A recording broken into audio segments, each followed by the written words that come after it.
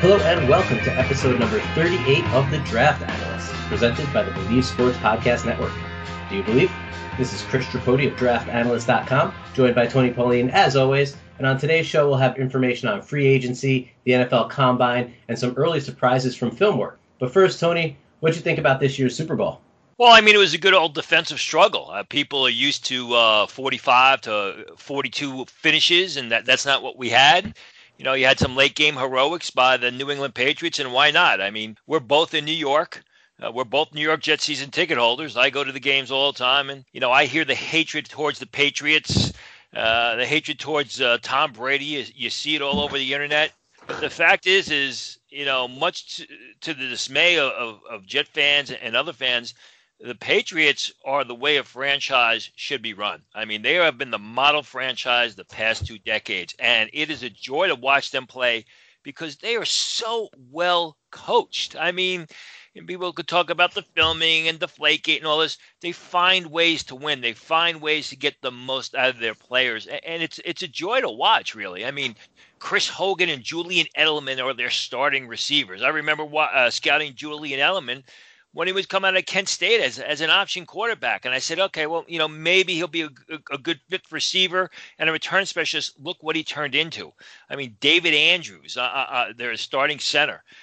They've got Tom Brady, they've got Gronkowski, but they've got some pieces around them that wouldn't make other teams or wouldn't make an impact on other teams. And all they do is produce. So, you know, more power to them, more power to that organization and to their fans.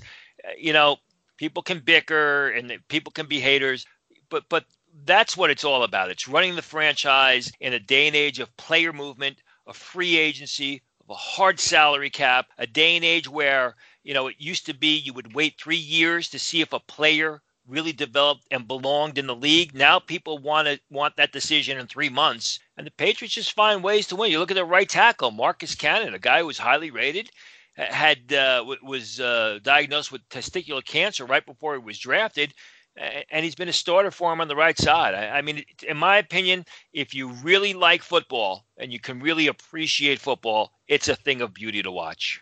Yeah, and a lot of people, the kind of overwhelming narrative about this game was that it was boring and it wasn't entertaining. And, you know, there's certain people that want to see that 45-42 game that you mentioned earlier, like, say, you know, the Chiefs-Patriots game during the regular season or Rams-Chiefs during the regular season, whatever it is, where the offenses are just going back and forth and back again.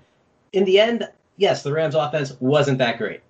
The Patriots defense played well. They did a lot of good things, you know, scheme-wise. As you said, they're very well coached. Bill Belichick, I mean, that certainly hurts a Jet fan to know that Bill Belichick is arguably, or maybe not even arguably at this point, the greatest coach of all time, because he is just a master schemer. I mean, Sean McVay is a guy who has gotten a lot of credit early in his career, and rightfully so. All the coaching hires this offseason, it's like, hey, you know Sean McVay? You got a cell phone number? Show me. Okay, cool. You're our head coach. You know, Zach Taylor, the QB coach of the Rams, is now moving on to Cincinnati, and people are a little more lukewarm about that hire than they were weeks ago because of one game against the greatest coach and quarterback combination potentially of all time. You know, you have Tom Brady who takes a discount every year to help build the roster around him. He's not even in the top 10 to 12 paid starting quarterbacks in the NFL. Maybe he's not what he used to be, but when crunch time comes, when it matters, he delivers. And, you know, I hate to say it, you do have to give the utmost amount of respect to the Patriots. Even their offensive line, you mentioned several players. That offensive line is full of day 2, day 3 picks. I don't think there's a first rounder on that line. Nate Solder was last year, but he went to the Giants. Dante Scarnecchia, one of the better offensive line coaches, possibly in the history of the game too. You know, it goes to show you the importance of coaching and the importance of what having the right mix of players and what having, you know, a head coach and a quarterback who are on the same page consistently. You know, that team kind of takes on what Tom Brady and Bill Belichick bring to them. People want to talk about Deflategate and things like that. That was a 40-point game. Deflategate did not change anything about the outcome of that game against the Colts. The Patriots are going to win regardless. Have they done some shady things in the past? Sure. But at the same time, that isn't why they are a dynasty. It isn't why Tom Brady has too many rings to fit on one hand. And in the end, maybe it was a boring Super Bowl to some people. I enjoyed it. It was close. I prefer that compared to a game where one team scores 35 to 40 points, the other scores 10 to 15. Sure, it's high scoring, but it's not close. There's nothing compelling about it. And even though the Rams struggled the entire game, If Brandon Cooks makes that catch for a touchdown in the fourth quarter, we're talking about a much different game, and it's a very close game where one big play can make all the difference, and that's exciting in its own right. Yeah, absolutely. And like you said, it's a matter of, getting players to play within the system and getting players to play above their ability. And that's what the Patriots and Belichick have done. Now, the amazing thing is, you talked about the linebacker coach is not going to be the head coach of the Miami Dolphins. Everyone wants to pick a piece of the fruit off the Belichick tree. But as you've seen with the Manginis, with the Josh McDaniels, with a lot of these Belichick coaches that have left, the Patriots to go on and try and be head guys by themselves, really hasn't worked out. So, it's the group working together, but it's the guy at the top, Bill Belichick, and, more power to him. He deserves all the credit in the world. And one of the more recent examples that you didn't mention was Matt Patricia, who really struggled in Detroit this year, getting ripped in the media, getting ripped by his own players. I mean, it seems like nobody likes him at all. It's very difficult to just pick the fruit from that tree. And it'll be interesting to see if this whole McVay tree that's now coming is going to create similar results, which, you could say it's hit or miss, but for the most part, most of the guys coming from that tree have been straight misses from the New England tree. So it'll be really interesting to see if that kind of repeats itself now with a new wave of Sean McVay and young offensive geniuses taking over head positions. And the only reason I didn't say Patricia is because it's only been 1 year. You want to give him some slack, but you're right about what you said about him. I mean, I heard literally at the Shrine game that the players really don't like him. And as far as McVay's concerned, I mean, it's funny. People are saying, you might as well get a haircut like him, shave, get the same sort of facial expressions, and just be like him, and you'll get a job because. Football is a game of trends, and McVay's the trendy guy right now, and people are going to be looking to hire coaches that coach like him or coaches that have coached with him. Absolutely. Now we'll turn our attention with both the college football and NFL seasons now in the rearview mirror. We're going to move towards the NFL Combine. We have free agency coming up, and certainly it's on the minds of a lot of people around the league. What's the overall feeling, Tony, on this free agent class from what you're hearing around the NFL? Yeah, you got to point one thing out. Free agency actually starts around Shrine Week, Senior Bowl week, because that's when agents start talking to teams. You get a feel of what's going on, who may go where or what, if not who may go where, what teams are interested in specific players. Now, the big position this year in free agency are going to be the pass rushers. You look at the top free agents, DeMarcus Ware of the Cowboys, Jadeveon Clowney of the Texans, though he may not make it to free agency. Trey Flowers of the Patriots, Dee Ford of the Chiefs, Frank Clark of the Seahawks, Preston Smith is out there, Preston Smith of the Redskins. So overall, the feeling is it's a very uninspired class of free agents, but there are some teams that are very excited about the pass rushers who will be available. Now, speaking of teams that are excited about some of those pass rushers, Tony, who are you hearing is looking to upgrade on the edge? Look for the Indianapolis Colts and the Green Bay Packers to make runs at some of the bigger names on the pass rushing free agent market. If they don't go get a top-tier guy, I think they're going to look at some of those second-tier guys. But look for the Colts and the Packers to at least broach the bigger names of the pass rushing free market. Now, you mentioned excitement over the edge class. As New York Jets season ticket holders, which you mentioned earlier in the podcast, we really haven't had an edge presence to get excited about since the days of John Abraham, whose last year with the team came when I was a sophomore in college. And for those who don't know how old I am, let's just say I'm a few years out of my 20s. Is there any word on whether the Jets will approach some of these bigger free agents on the pass rushing side? I haven't heard that they're going to approach some of the bigger names, but the name that keeps popping up with the Jets as far as the free agent pass rushers is Dante Fowler, who ironically played in the Super Bowl last week for the LA Rams. If you just a little bit of history on Fowler, he was the third pick of the 2015 draft for the Jacksonville Jaguars, who I said at the time I thought it was a mistake. They should have selected Leonard Williams, who ironically is now playing for the New York Jets. Missed his first season with a knee injury, came back, had a decent what would have been should have been his third year in 2017 with 8 sacks, but really never lived up to expectations. Jacksonville cut him, went to the Rams, had 4 total sacks this year. He's expected, from what I'm told, to get a contract in the range of $8 to $10 million. So when you look at the money that he's likely to receive and you look at the money that the Jets have to spend, I think this sort of makes good sense for the Jets if they go after Fowler. Yeah, the Jets certainly do have a lot of money to spend, throwing $10 million at Fowler, throwing maybe a couple more at Le'Veon Bell if they decide to do that. It's only about 25% of the total money that they have. But assuming the Jets do sign a pass rusher in free agency, whether it's Fowler or one of the bigger ticket names, do you think that would exclude them from taking one at the top of the draft with the third overall pick?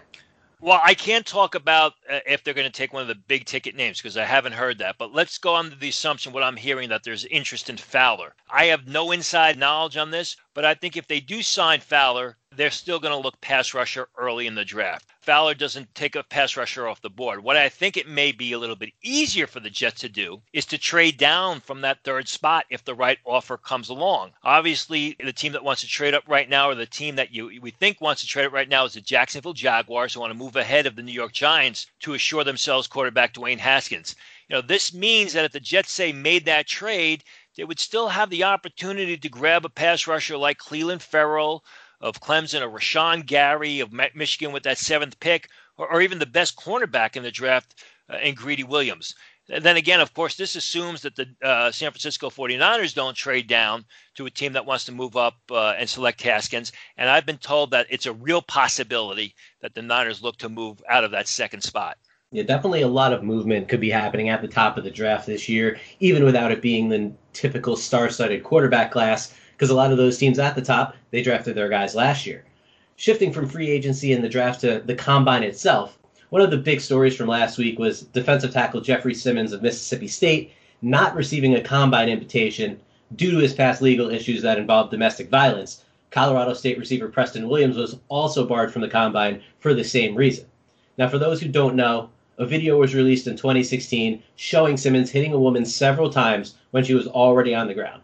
Now, according to him, she made some comments about a dead family member that set him off.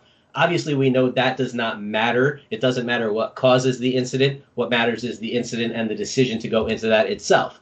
That being said, this was all before he played it down at Mississippi State. The program decided that they were going to give him a second chance, bring him in, and see what they could do with him, see if he could develop both as a player and as a person. Simmons has reportedly taken advantage of that opportunity, really has been a model citizen the past 3 years with the Bulldogs. We've previously discussed on prior shows how this issue may affect his draft stock, so it really should come as no surprise that he's not going to be at the Combine. This is kind of reminiscent of a situation back in 2016. In December 2016, Tony, you told the Washington Post that Joe Mixon would not receive a Combine invitation after the video was released that showed him striking a female. He ended up not going to the Combine, did end up as a second-round pick regardless. This is obviously just a continuation of this new NFL policy. We're not here to discuss that policy itself, obviously. We're really here to discuss Simmons. Let's start with the potential ramifications of him not being invited to the Combine. Will it affect his draft stock? How will it affect his pre-draft process overall? Right now, I don't think it's going to affect his draft stock too much. I'll get into that a little bit more in a minute or two. But what's going to happen is he's not going to miss out that much at the Combine because of the defensive talent at Mississippi State. And when he has his pro day in March, you're going to see a ton of coaches, defensive coordinators, defensive line coaches, potentially head coaches, and a lot of general managers show up in Starkville for the Mississippi Pro Day because they've got Montez Sweat, because they've got John Abrams, because they got Jerry Green, because they got Jamal Peters. They got McLaurin, the other safety, who's very underrated. They have a ton of defensive talent there. So regardless of whether or not Simmons was going to be working out, scouts would have made the trip. Now, what's going to happen is the biggest effect on him is he's going to have a very cramped schedule as far as the official 30 visits and the private workouts in the weeks leading up to the draft. Because remember, one of the most important part of the Combine is what you don't see on the NFL Network. It's the medicals. It's the examinations. He's not going to get to take part in that at the Combine. So any team that is interested in Jeff Simmons is going to bring him in, and they're going to give him a Combine-like exam with potential MRIs. They can do that. And then there's going to be the individual workouts because teams are not going to get to see him work out. So he's probably going to have a very, very busy schedule for the month of March up until the week before the draft, where he's doing individual workouts, individual meetings, as well as official visits. Now, speaking of teams around the league and what they're going to view Simmons as, What's the present feeling on his draft stock around the league and with certain insiders that you may have spoken with? Since the Shrine game, I've posted this hypothetical to people I know around the league. This was a Shrine game as well as a Senior Bowl, and they all agreed with me. And the feeling is Simmons' draft stock, or where he'll end up in the draft, is closely tied to how quickly Kareem Hunt is signed by a team. The sooner Hunt is signed by a squad, the quicker the pressure will be alleviated on a team that's interested in drafting Simmons, because I don't think there'll be as much pushback if Hunt is already signed with a team. Yeah, certainly Hunt's going to take the headlines in terms of his signing rather than Simmons being drafted or Preston Williams being drafted later on. Hunt is the big name. Everyone has already seen him in the league. Speaking of which, what is the latest on the former Chiefs star back signing with the team? Since the Shrine game, I've heard that Hunt will be signed sooner rather than later, and there are a couple of teams vying for his services. There was even a rumor during Senior Bowl week that there was a decision made on where Hunt would end up, though I could not confirm that.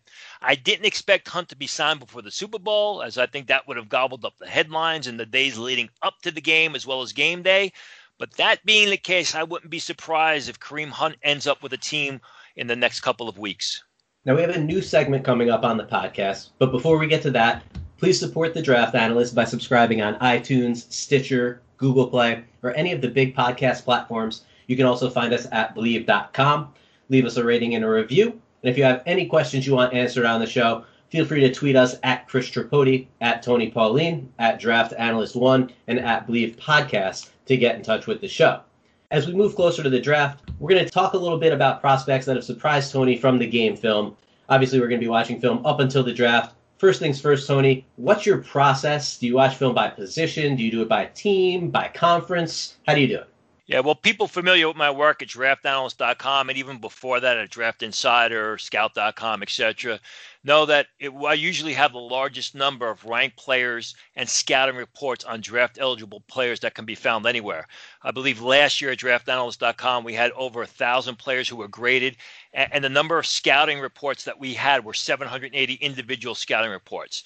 I find the most efficient way to get through all the film is I break it down by conference, and then I go team by team in that conference, always by alphabetical order.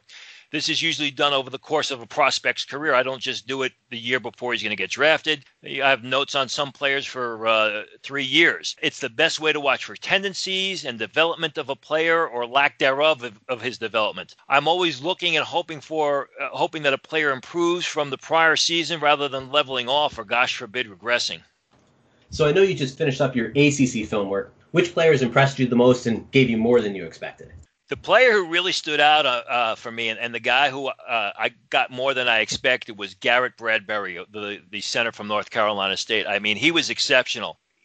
Going into Senior Bowl week, I gave him a 4th-round grade. We both watched him at Senior Bowl week. He had a tough start to practice, then he finished strong. But when I watched him on film, he was outstanding. He was quick, explosive, great fundamentals, a tremendous pass blocker. I loved his ability to get out to the second level and block in motion, the way he redirected to linebackers to take them from the action.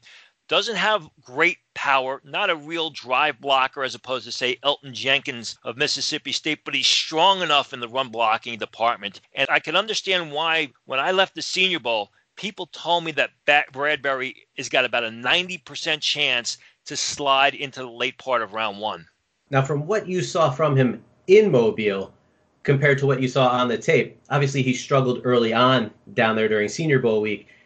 Did those struggles or anything about them, the traits that may have caused those struggles, did any of that shine through on film work, or was it really just kind of an isolated thing in your mind? Yeah, no, I think it's the latter. I mean, he would get beat on occasion. He would get beat by the bigger guys, but it wasn't a consistent basis, say, the way he was struggling handling Renell Wren early in Senior Bowl week. I mean, he was very consistent in a good way throughout all the film that I watched on North Carolina State. And I watched a lot of film. I mean, because they've got 3 offensive linemen that are going to either be drafted or signed as undrafted free agents. They obviously have Finley, the quarterback. They got Gillespie, the running back. They got the two receivers in Harmon and Meyer. So there was a lot of talent, especially on offense, not so much on defense, although they have got some prospects on defense. There was a lot of talent on offense, and when you get into that situation, or I find myself when I get in that situation where a team, especially on one side of the ball, has 5, 6 prospects, I have to watch 6 or 7 games before I really feel comfortable knowing the prospects.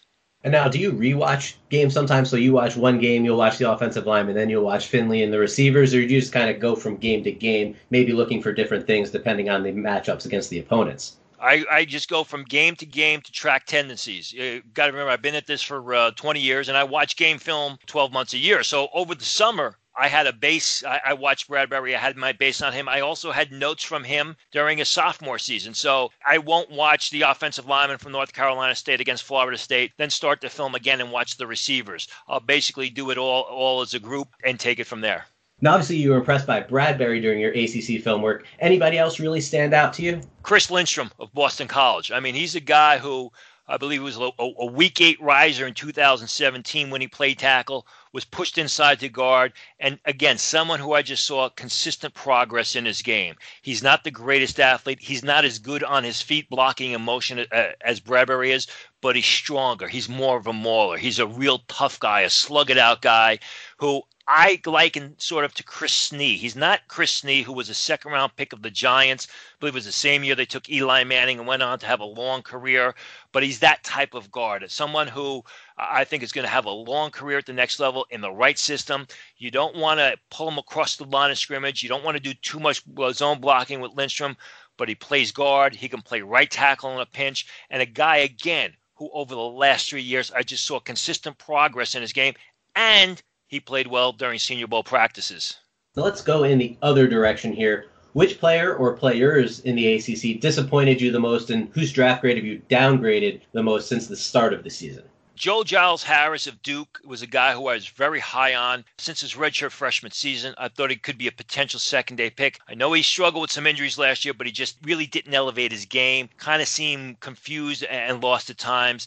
Did enter the draft anyway, but I think he's now a last day pick. And then the two other guys were Jalen Smith, the receiver from Louisville, as well as Tyler Jones from North Carolina State. So not only were Jones and Smith disappointing during Shrine Game and Senior Bowl week, respectively, but you also came away from the tape study with questions. Were the issues for those players the same in both environments as what you saw in St. Pete and Mobile? Yeah, I gotta say yes, absolutely. I mean, Jones, I gotta take a hit on Jones because I had him highly rated coming into the year. I thought he could be a second-day pick. Scouts graded him as a 6th-rounder. Right now, he's a 7th-round choice. Played left tackle at North Carolina State. Really, the difference between Jones, his sophomore and junior seasons compared to this year, just didn't look like he was playing. He had his feet underneath him. He played tall. He was getting beat around the edge. He was getting bull rushed over. When I watched him during his junior year, I thought we had the potential of a good zone blocking guard. What I saw as a senior and what I saw during Shrine Game was a guy that was getting run over. Really, he's one of those guys that I thought played better as a junior than he did as a senior, which is going to hurt his draft stock. As far as Jalen Smith is concerned, it was really non-existent in the Louisville offense. I mean, you have to wonder how much of it was Jalen Smith as opposed to how much of it was Lamar Jackson, basically helping Jalen Smith to be the best receiver he could be. Coming out of the 2017 film, I thought he was a potential 3rd, 4th-round choice. Scouts had him as a 4th, 5th-rounder. During the season, he was almost non-existent. I mean, he looked at best like a 7th-rounder. Did show some flashes during the Senior Bowl, but I don't think he showed enough flashes to really recover his draft stock where a lot of people thought it was going to be heading into the 2018 season. Yeah, he got off to a very slow start at the Senior Bowl. He was not separating very well at all the first 2 days. As you said, did a little bit better the 3rd day. There was more of a focus on red zone drills and winning out in contested situations there, which obviously is one of his strengths and an area where he is going to impress. But really, overall, at Senior Bowl week, he didn't do very much to help himself there. When you mentioned Lamar Jackson leaving, if we obviously saw what the Baltimore offense turned into this year and then what happened in the playoff game against the LA Chargers, maybe it wasn't as much Lamar Jackson elevating him. Obviously, the college game and the NFL are far different. But in the end, maybe Jalen Smith just played over his head a bit as a junior. Certainly Lamar Jackson is an NFL quarterback, was a 1st-round pick, so the downgrade this year was particularly steep. but Lamar was more of a playmaker than he was a passer. Do you think that a lot of this is more on Jalen Smith than it is strictly on him losing his quarterback? I think it's going to be a little bit of both. I understand what you're talking about this year with Lamar Jackson and the Baltimore Raven offense. But, Lamar Smith was a good passer for 2 years at Louisville. You don't want to take that away from him. But the thing is, obviously Smith has got to step up. He's got to show that he can be the man. He's got to show that he's a good player versus being a system wide receiver. And he really didn't show that because, like I said, he was non-existent for large parts of the 2018 season. Now, we've taken a look at some of the winners from film and some of the losers in the ACC. Were there any players that kind of came out of nowhere and really just surprised you when you watched them? Ham Cheevers, the cornerback from Boston College. When you see a guy who kind of comes out of nowhere and has the stats that Cheevers had, 7 interceptions last year, 14 pass breakups, sometimes you think, well, it's basically he's being more opportunistic than being a good player. That wasn't the case with Cheevers when I broke him down on film. Solid ball skills, athletic, explosive, really around the ball a lot, very instinctive, didn't make bad plays. It was more the interceptions and the pass breakups were the end result of his skill versus opportunity. Now, the thing with Cheever is height's going to be an issue. I doubt he's going to be 5'10" at the combine, which will end up in him being downgraded by a number of teams. But I still think he could be either a solid nickel or dime back at the next level. That's all for the 38th episode of The Draft Analysts, presented by the Believe Sports Podcast Network. Do you believe? If you're enjoying the show, please subscribe on any of the major podcast platforms and leave us a rating and a review. And feel free to ask us questions on Twitter that we'd be happy to answer on the show. We'll be back next week with more draft news and film review. But for now, make sure you head over to draftanalyst.com for all the latest, including pre-draft grades from the aforementioned ACC tape. For Tony Pauline, this is Chris Tripodi, and we'll see you next week.